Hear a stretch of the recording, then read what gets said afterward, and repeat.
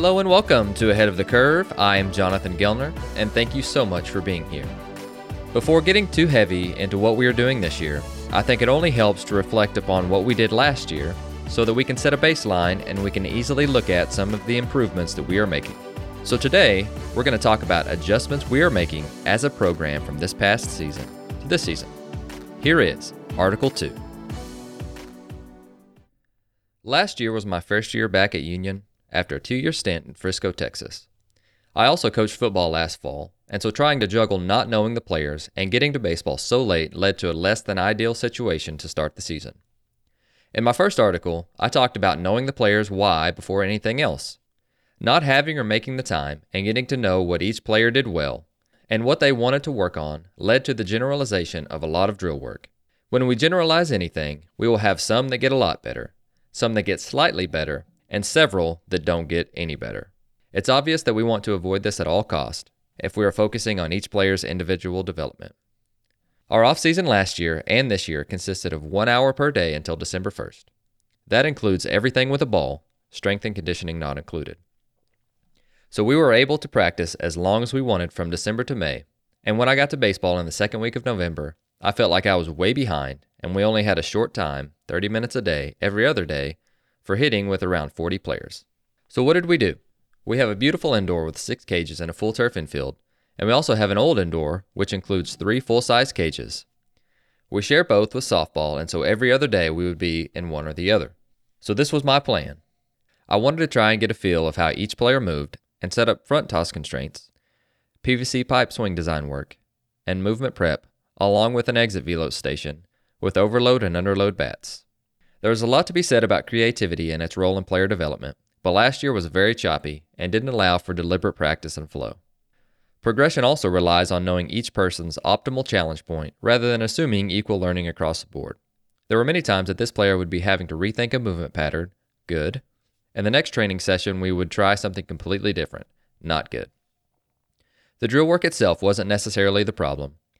The problem was my time constraint, having them every other day, and progressing too fast.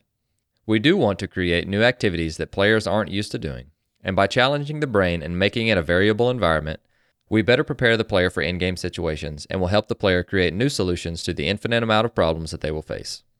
But I also believe that we have to find the right routine to prime the player's swing into mastering the skill that we are trying to teach. This is, in effect, the blocked versus random debate, and in the teaching world, we call this differentiation. I do think there is validity to blocked when introducing a new skill and refining an existing one. In skill acquisition, we want to keep the brain engaged, and learning a new movement or drill does that. With each player, there will be a varying degree of engagement, and that is when having a coach feel for each player's engagement is critical. When our brain gets bored, it goes into autopilot, and that is when we need to tweak something. It can be as simple as putting attention to something external or changing the implement, or we can make it a game or competition. This is a skill that's hard to master, but it's one that we need to keep in mind when we're planning our practices. The more engaged our players are, the better. We also tried to incorporate a lot of technology. We got a flight scope in January, and we got blast bat sensors in February.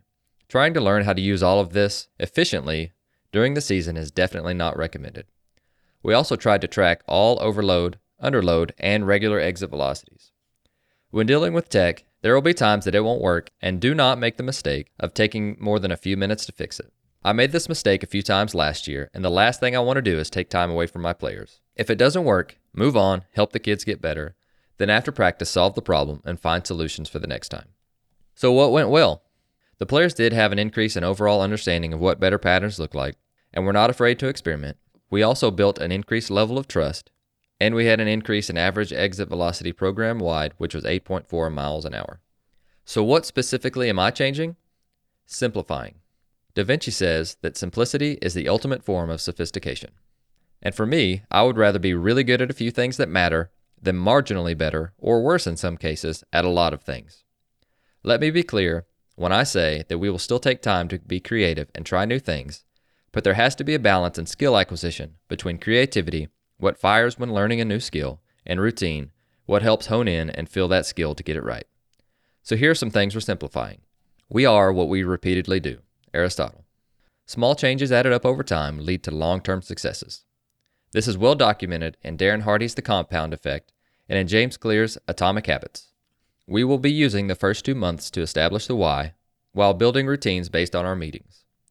We're also going to start the year with some general drills, and then the closer we get to the season, meet with each player to establish a routine and movement prep based on what fits their athletic and swing profile. We will also go over last season's data, which includes stats, FlightScope in-game data, practice data, which includes blast and exit velo.